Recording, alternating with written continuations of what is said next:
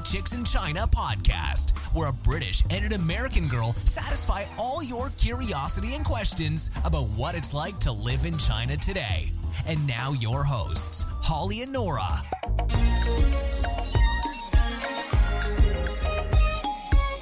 Hello, everyone. Hi, welcome back to the Two White Chicks in China podcast. We've both caught the plague. We have indeed. But nevertheless, we are here and recording the podcast for your listening enjoyment.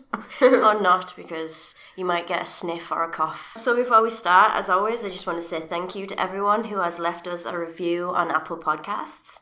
And anywhere for that matter, if you've left a review on our Facebook page, that's Two White Chicks. We really appreciate that too. It's really nice. And also to everyone who is a patron on our Patreon page, that's patreon.com/twowhitechicks.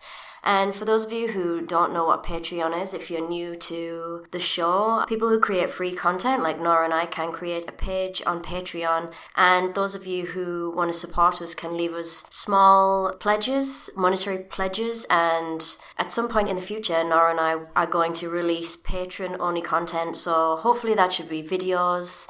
And we've already reached our goal, so we do have some stuff in the pipeline. Two-eyed chicks on a train is one such idea. So if you're a patron on Patreon, hopefully you will see some content on there soon. We are spamming you at the top of the show because, as a reminder,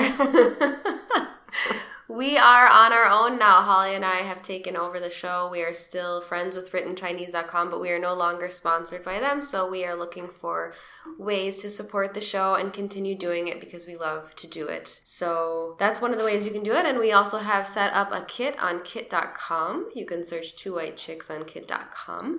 And you can find a really cool list of stuff that is for sale on Amazon that is essential or recommended for your next trip to China.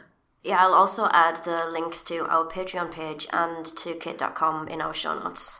Let's get on to the show, Holly. Eh? Yes. What's your fact, please? So Beijing is building the world's largest airport, which, you know... It's about time. Yeah. Aren't there several up there? I think so, yeah. And it shouldn't be a surprise to many people. Imagine how many people in China and how many people fly out of Beijing. What's cool about this airport is that you can see your loved ones actually pass the security point. So in most airports, you say goodbye and then they go through security and they wander off to the gate and you don't see them until they come back. But in this new airport, you can stand on the 5th floor, which is the highest point of the world's largest terminal. And you have a bird's eye view of passengers across a glass bridge after the security screenings. So this is taken from the South China Morning Post. Again, we put the links in the show notes, writtenchinese.com/episode 134. Unlike the usual design that security checkpoints block visitors and passengers, people who see their family members and friends off can actually see them walk to the gates or wander about in the waiting area. It's a very considerate design, said Zhang Ru, spokeswoman of Beijing New Airport Construction Headquarters. So the airport's pretty cool in a lot of ways. It has a futuristic shape. It resembles a giant hexagon starfish or an alien base, as dubbed by some internet users. It's also meant to handle more aircraft and to keep passengers' walks to a minimum. And finally, it will feature 5 outdoor gardens at the end of the 5 wings where travelers can wait for flights. So that's pretty sweet. Sounds nice. Yeah, a little outdoor action. I am curious about this idea of being able to see your loved ones, because for me, when I leave, when I'm taking a flight and say, for example, I'm coming back here from home, it's always kind of sad, and a bit traumatic. So once I kind of say bye to my parents, for example, that's it. I just want to cut it off and just I don't want to see them again. I just want to get on the flight and, have my cry for 5 minutes and then just be done with it. I don't want to have to see them again and just be like, oh, now I'll start crying all over again. Well, I wonder how well you can actually see them from 5 floors above through a glass bridge. I mean, is it just little ants? Maybe they'll sell like telescopes or something. You know, you can, when you go to the seaside and you can put like a quarter into the telescope and you can see. That's a great idea and very creepy. Well, if you're going to be flying into Beijing a year from now, you may have a chance to see it for yourself, and we would love it if you're listening to the show that far into the future to tell us what your experience was like. Shall we move on to some news? Yes. So this may be something that our listeners have already heard about. This news article is about the Flaunt Your Wealth Challenge. Oh. Have you heard about this? I've heard about this movement. The movement, yeah. So this actually began when a Russian DJ posted a photo of himself on Instagram, but basically it's gone completely viral in China. So the idea is you have to create an image of yourself, basically flaunting your wealth. It started with this DJ who pretended to fall out of his private jet, and the picture just went crazy on Instagram. But now in China, people are posting pictures of them falling out of their very expensive cars, and all of their expensive phones and iPads are all over the floor, basically to show how much stuff they have. So more than 1 million posts of challenges have been seen on Chinese social media, specifically on Weibo. There are some great pictures. So as I said, this is not something that's... Although this has happened in China, if you just search for the Flaunt Your Wealth Challenge, you'll find lots of news articles out there with lots of pictures. And of course, if you are on Instagram, you can search for the hashtags. They're using hashtag falling stars. I'm sure you can check them out because some of them are really good. Like, it's cringeworthy, but it's actually super interesting. What a wholesome activity that you can participate in. I know, that's it. And so people have obviously... A lot of people who are participating in this challenge are obviously part of this rising wealth in China, the middle classes, because they really are, like... The stuff they're showing off, the cars that are in the images, these guys have money. But there are people in China who are kind of, you know, being a little bit tongue-in-cheek. There was one woman who created this image of herself falling out of her just standard car, but everything that fell out of her handbag was like snacks and just like, you know, things that normal people have, which was really good. And actually the government have been really on board with this, and they said, quote, "The young generation dare to express themselves. They flaunt their love and commitment for work. If everyone is hardworking at the work at hand, it will be the biggest wealth for the society."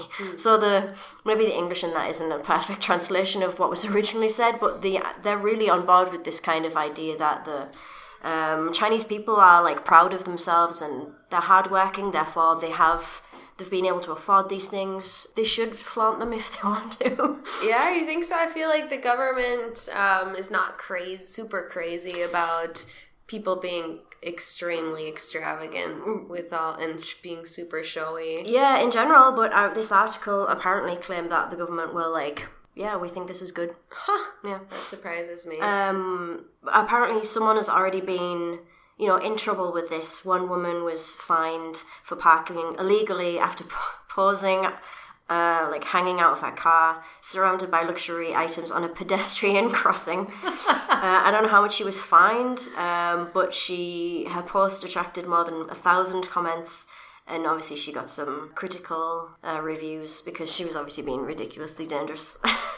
What is a measly parking ticket to somebody of that right. level of wealth anyway? True. It probably wasn't much, I doubt, maybe 1,000 RMB or something.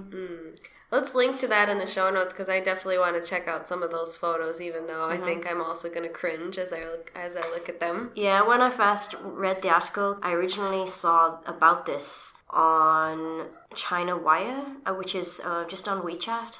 But then I was quite curious, so I ended up searching online for more, and there's a lot of stuff online. It's not like a secret, so maybe people out there already know. There are lots of pictures.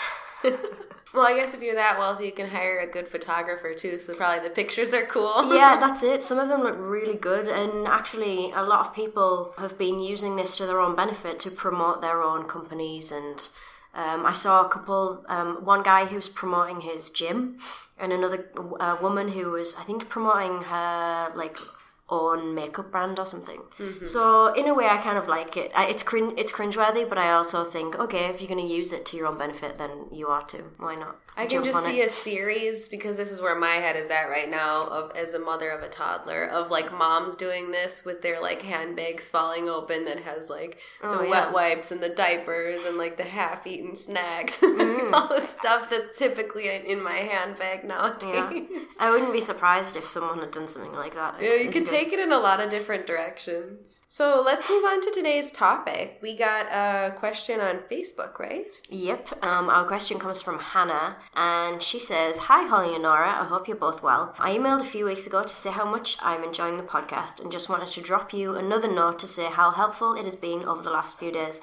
So what she says next is a little bit of an ego boost for us, but I'm still going to read it. "I just arrived in Beijing and will soon be starting my master's studies here. Your podcasts have kept me company on the journey and provided much needed reassurance after many emotional goodbyes this week. This sounds weird, but you guys have sort of been like traveling companions for me, which has been super helpful given that I'm quite apprehensive about returning to China." I just got goosebumps. That's so nice. Yeah, it is. Having had a somewhat bad experience last time I was here, that sucks. So we hope that, actually Hannah sent this message a little while ago, so I hope that since she's been back in Beijing, things have been a little more pleasant for her. She says, "Thank you for keeping me company and helping me believe that things are going to be okay." They are. So here's that question. I guess this gives rise to a question which I'd be interested to get your opinions on. Apologies if this has already been covered. I haven't finished going through your podcast back catalogue yet. What have you found is the best way to bounce back from any negative experiences you've had in China? I'm thinking of things like culture shock, initial feelings of disorientation and not understanding what's going on around you, getting occasionally overwhelmed by the attention you receive as a foreigner, or more stressful experiences like having to deal with the police or with personal health and well-being issues arising whilst in China. It would be interesting to hear your thoughts. Thanks again for a great podcast and have a good week. Thank you, Hannah, for sending this question, and I think this is one that most people can identify with who have traveled abroad, and those who are planning for a trip abroad can also benefit from hearing a little bit about experiences that are not always super sunny. So we're looking forward to addressing this question today. I think some things you can do to prepare yourself for culture shock you can do before you actually travel. So one of the things that can really help is just before you come to learn about the country as much as possible.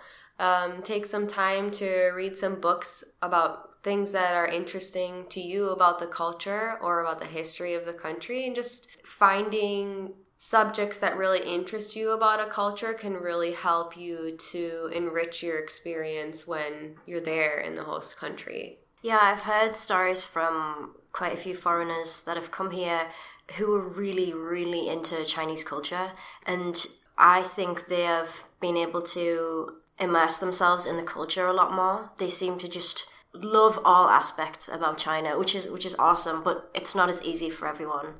I'm certainly not like that. I've traveled abroad before coming to China quite a bit, and so I kind of knew that I wouldn't have as much of a problem adapting because I'm just used to feeling disoriented and strange in a new environment. I didn't really learn much of anything before coming here to China, and I kind of, personally, that's my style. I like it better that way.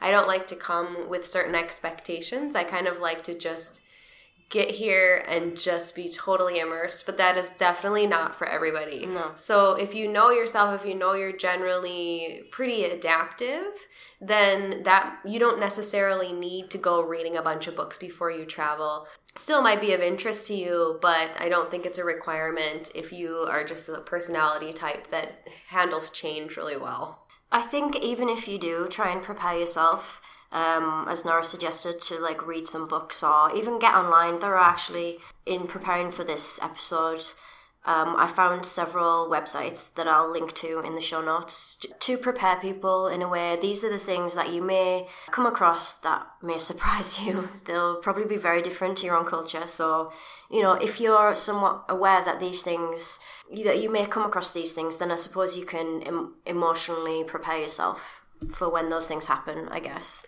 Definitely. And I think it makes a huge difference in a country like China, whether you live in Shanghai, Beijing, Shenzhen, versus in an inner city. From my experience, even though things have developed since I lived in Chengdu 9 years ago now, I know that the reality in a smaller town is still very different from being in a city like Shenzhen. Hannah specifically mentioned about being overwhelmed by the attention you receive as a foreigner. That will still happen in any city that you are in China, even in a city like Shenzhen, which has a pretty decent foreigner population, and a city like Shanghai as well. You're still going to get that attention. And for me, I would always kind of go through phases where some days it wouldn't really bother me that much, and other days it was really, really frustrating. And I think just to keep a perspective on the whole thing, you can consider the alternative. I mean, living in some countries as a foreigner is actually dangerous, especially as a female. And so China, at least, it has these kind of quirky things. It may be weird to be looked at all the time, and that may be strange to you and feel invasive. It's not the end of the world. And if you can just kind of get over it, because you're not going to change people. In the beginning, I would stare back at people thinking that it would embarrass them. No, I don't think that's ever, they would just stare back at me. They would almost never avert their eyes. And so you're not going to change it. You're just not. And especially in a big city, you just get a lot of migrants who have never seen a foreigner before. I mean, you have to kind of, I'm not saying it's something that isn't rude for us, but I think if you put it into perspective, some of these people have actually never seen a foreigner in their life. So everybody that they've seen looks similar to them. And so when they see somebody that's totally different, it's normal for them to be curious. And they may not be handling it in the most appropriate manner according to our standards, but it's not something that I think that is aggressive. It's not something that they're doing to make you feel uncomfortable. That's it. I think what you just said there, it may seem rude to us, but no one's trying to be offensive. If people are looking at you, or the big thing is trying to take pictures. You'll get a lot of sneaky picture takers, but you'll also get a lot of people who will come up to you and ask, or not ask, but they'll try and get you to take a picture with them. No one's trying to be rude or offensive.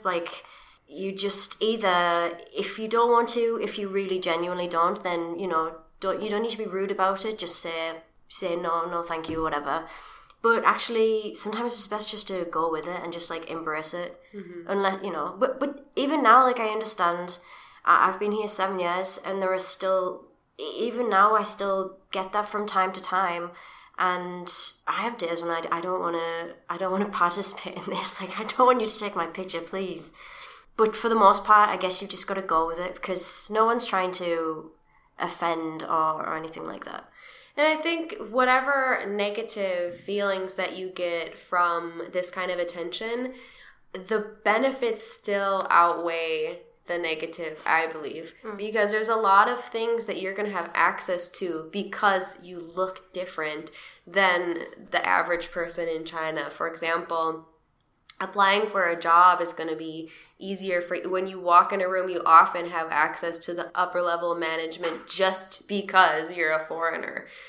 So I think you got to really step back sometimes and just balance it out. If it's really something that you can't handle, then China's just not the place for you. And that's totally understandable. I mean, there have been days when I just wanted to just wring people's necks for staring. I mean, especially in Chengdu, I would literally have people following behind me in a line like ducklings, just curious to know where I was going shopping and what I was doing, and just following me around. And that was really alien to me, and I found it very invasive. But at the same time, I seem to be really, really well treated. People seem to pay special attention to me. For example, I had an e-bike when I was there, and one time the tire was kind of flat, and I had this little restaurant owner running after me, saying, like, at the time I didn't understand what she was saying, but she's waving her arms. And actually, she just wanted to help me pump up my tires. Like, I really don't think that would have happened if I was the average Chinese person. So it's like, you have to think about the positives and the negatives together. You can't just separate all the negative. Like, you're going to have days where all the negatives kind of seem to weigh on you, but then you just have to remember about the positives. And that kind of brings up one of the strategies that I think is good for people to do who might have struggled with culture shock, is to write down those positive experiences that you do have. Those little moments where you do feel special or you do feel a part of the culture. Write those things down and try not to dwell as much on the negative. So when you feel the negative thoughts coming in, glance at your list, and just remember all the good stuff that's coming out of this experience. I think personally, one of the biggest things that has helped me get over, not necessarily culture shock, but sometimes you feel like not lonely, but because you're in this perhaps bubble. I think Nora and I have referred to this being in this bubble. Having friends and like having a really good group of people around you really helps. For me, like I'm not a social butterfly, but it's great to know that you can rely on friends, and if you've had a bad day or whatever, everyone's had those experiences. It's not just you. So even if you need to get out, like vent a little bit, and you can laugh about it and be like, you know what, everyone's gone through these photo-taking experiences or being stared at or whatever. You can have a chat and then just let it go. I agree. And I think nowadays it's so easy to connect with other expats on whether it's on WeChat or whether you just follow somebody's blog online. If you're not in a city that has a ton of expats, that you can kind of combat that isolation exactly by connecting with other expats who have gone through similar experiences. But I just want to say that depending on what you want to get out of the experience, don't cling only to the expats. Share your thoughts. If you don't speak Chinese, find a Chinese person who speaks English. Maybe you can share your thoughts with them, and they can also give you perspective on maybe why some of these things are happening, the logic behind it. The more you understand the mentality, the easier it gets to let it go when this kind of stuff happens. The longer I live here, the more I really like you just become really accustomed, the even like little things like the smells here. So there are a lot of different smells. I mean, they literally have a food called stinky tofu, which smells like feet. And it's worse than feet. Let's not kid ourselves. Which is worse for you? The smell of stinky tofu or the smell of durian? Oh, that's a hard one. Stinky tofu is worse. You really had to think about that. So yeah, there's a lot of things which may accost your nostrils, which may surprise you and kind of shock your system. Smell can be a really powerful trigger emotionally. And so, like, I remember I was doing the class at Lego. So a while back at the Lego headquarters, this big, beautiful building. And at the bottom, there was a guy with his little cart selling stinky tofu. So every time I left the building, I was just like flooded with this smell of stinky tofu. But now I feel like the longer I've been here, the more I get used to those kind of smells, and I actually begin to like them. The smell of anise, and they have like this very typical 5-spice blend, or the smell of hot pot. Now it triggers memories in me that I've created over the years, and so those things kind of have slowly grown on me. Some of the sounds of China, some of the instruments that they use, and some of the singing has become very familiar to me, and it's kind of like contributed now to a good experience, where before it was kind of like just kind of noise to me. So I feel like the longer you live here, the more you're able to adapt to these kind of things, which often accost your senses when you first come to China. So something you might experience when you first arrive in China, if you're eating a lot of Chinese food, especially spicy Chinese food, you might find yourself with what I would call an upset stomach.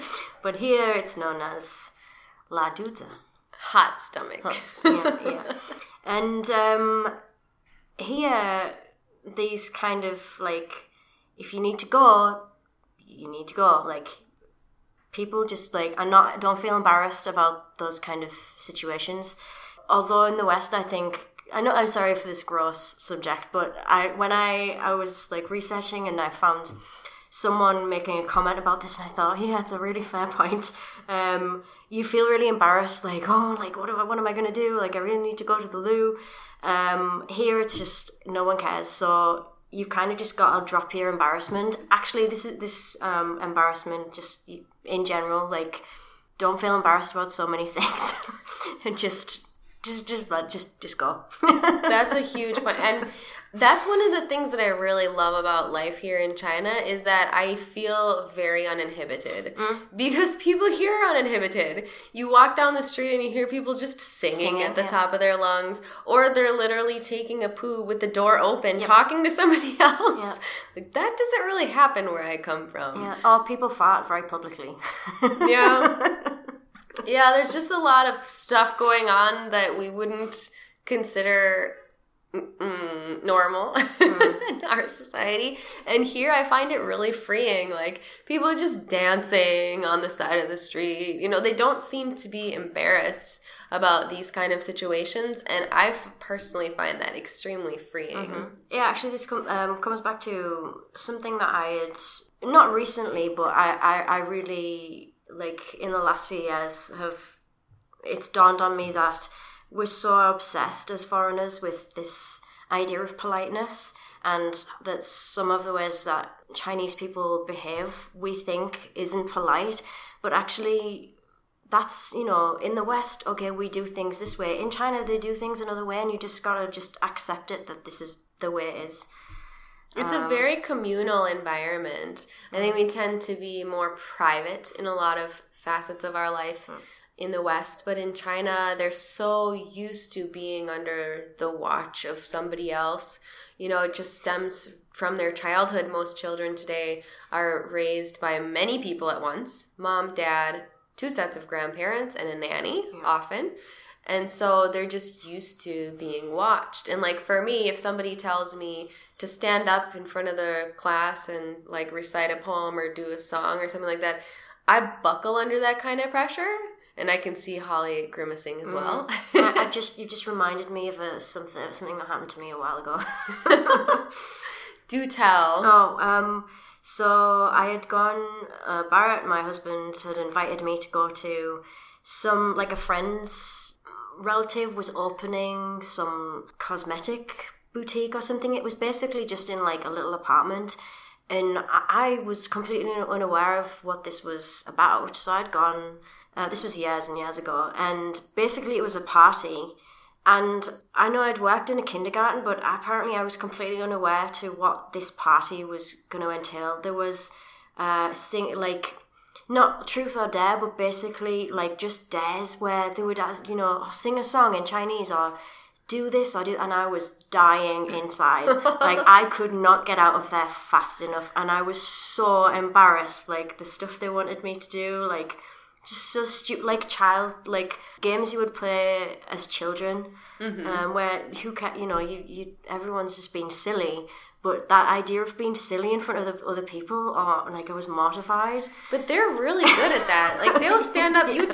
So we were working at that software company, and I feel like this is kind of a standard thing around the world. A lot of software developers tend to be quite soft-spoken and kind of introverted. Yeah. And that was definitely not the exception in our company. And so it was always really surprising when we would go out to these KTV, the karaoke events, where you'd have this guy who's like, you've never heard him say a word, and all of a sudden the team leader's like, sing a song. And then he stands up and he sings it, no problem, no embarrassment, nothing. Like, they're very trained to be on display. Yeah, it's funny you mentioned that KTV thing, because it is, everyone sings at KTV, and no one is like embarrassed if they can't hit a note or whatever. Like, they say, no, I'm not going to sing. If you go to KTV, everyone sings. And everybody's so supportive. As soon as you start singing, it's just like clapping right away. I think it's amazing. And even I, like someone who would never have dreamt of doing KTV, which is karaoke for those of you who don't know, now I do it, and I'm kind of like, this is fun. Like, why do I feel embarrassed about this? And they've got the auto-tune now anyway, so yeah. make you sound awesome no matter what. Speaking of singing, I think it's really important, kind of going back to what I was talking about, reading books, is to find a hobby, something that exists in the local culture that's interesting to you. This may take some time. In China, some ideas would be learn to play mahjong. If you're a board gamer or you like poker, mahjong is a cool game to learn, and it's very social. And it's something that you can learn to play without a whole lot of language skills. If you can get somebody who speaks English to explain the rules to you and play a couple times, it's something that you can play without speaking a whole lot of Chinese. And they also have their variation of poker and Chinese chess, which is pretty similar to chess in the West. So you can also, of course it has its differences, but if you're a chess player, I think you could translate those skills into Chinese chess. Calligraphy is one that I've really loved. So I've done a few calligraphy classes here in Shenzhen. And actually, when I was doing them, they were free. Like, the government was offering these free culture classes, and so it was at no cost to me. And so I would go there and I would just feel very at ease because I wouldn't have to speak a whole lot. I would just listen to what the instructor was saying, and he would demonstrate what he was doing. And so you don't need a whole lot of language skills to kind of follow along and try these things. Tai Chi is another one too. This is some kind of activity that doesn't require a ton of language skills, and you can kind of catch on and do it along with the locals. This really helps to feel a part of the culture, to get connections, and to just keep yourself engaged.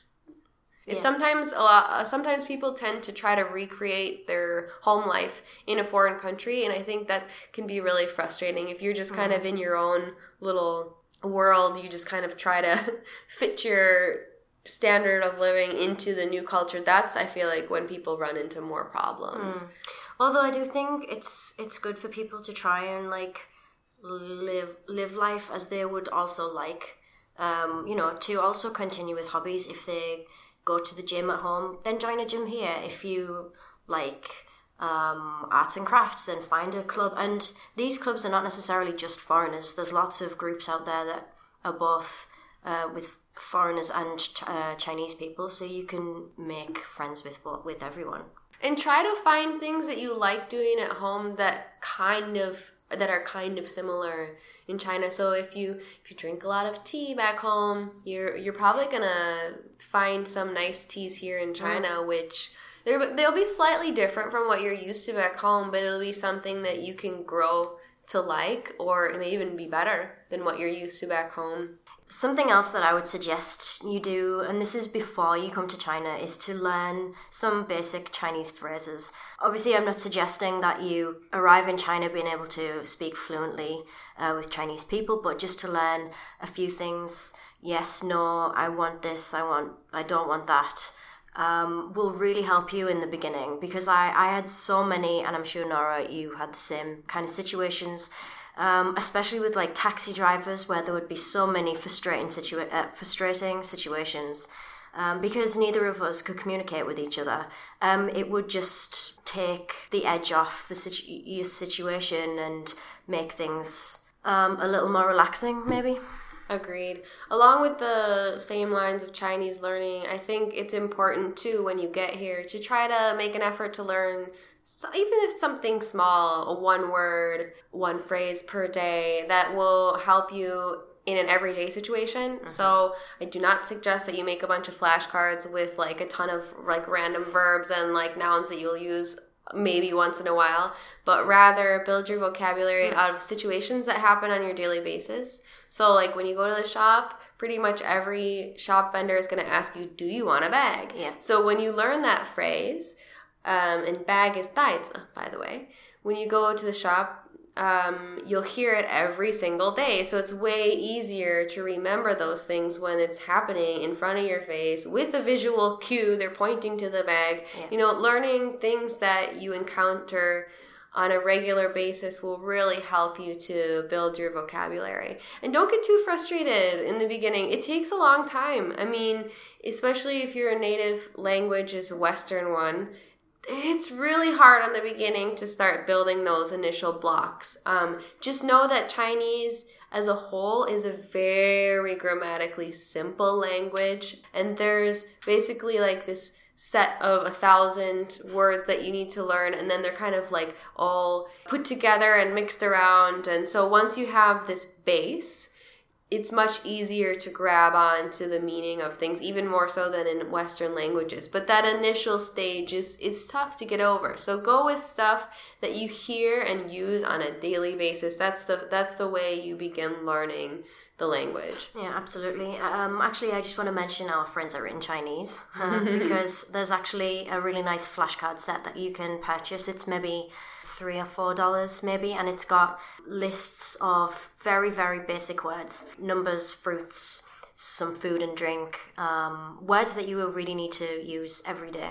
Definitely. So if you haven't downloaded the app, you can get it at writtenchinese.com. It's free to download, and actually pretty much all the features are free to use, just like extra additional flashcard sets, as Holly mentioned. If you find them useful, you can purchase them in the app, and then you can actually use them online, or you can use them on your Android or iOS. And that brings us into the word of the day. What is it? The word that I'll give you today is a word for culture shock. So it's 文化冲击. So 文化 is culture, and that's used it's a very common phrase that you see. And 冲击, so the character for 冲, it's very similar to character for 中, which is in the word for China, 中国, except for that it's got 2 dot lines, and you often see it on the back of the bathroom stall because it's also used in the word for flush. So it means basically flush or a rush of water, and ji means to hit. So 冲击 is like a shock or this wave that comes in and hits you. So it's 文化冲击. So Holly will put a link to that word in our Chinese dictionary within the show notes, and you can also add that to your flashcard sets if you're using the Chinese dictionary app. So check that out. Yeah, our show notes will be at writtenchinese.com/episode 134. And we will link to everything we mentioned at the top of the show, our Patreon page, our kit, the dictionary. You can go to our Facebook page, which is facebook.com/twowhitechicks. And you can drop us a comment or leave us a review. We really appreciate those things. And if you have a question for us, you can go to writtenchinese.com/voicemail. But you can do as Hannah did and also just leave us a written comment on Facebook or on writtenchinese.com, and we will find you. Hopefully you will enjoy your time abroad and not deal too much with culture shock. But if you do, refer back to the show, and hopefully you can glean some insights and help you cool down sometimes, because if you're looking for ways to get upset about living in China, you can easily find them. Yeah, I think just remember that you would also have issues and day-to-day trivial things going on back in your home country, so just get on with it. That's right. It's not always a Chinese thing. Sometimes you just have bad days. Right. If you're out there listening and you do have experiences with culture shock, please leave your experiences for us and for the rest of our audience to read and learn about in the show notes as well. You can leave them as a comment, or you can send them as an email, support@writtenchinese.com, and we'll read them on the show. We love getting feedback from people who have been here, or if you have been another place abroad and you can share some of your tips and tricks for handling culture shock. We love to hear that too. So we hope that you tune in again for the next episode of the Two White Chicks in China podcast. Bye. Bye.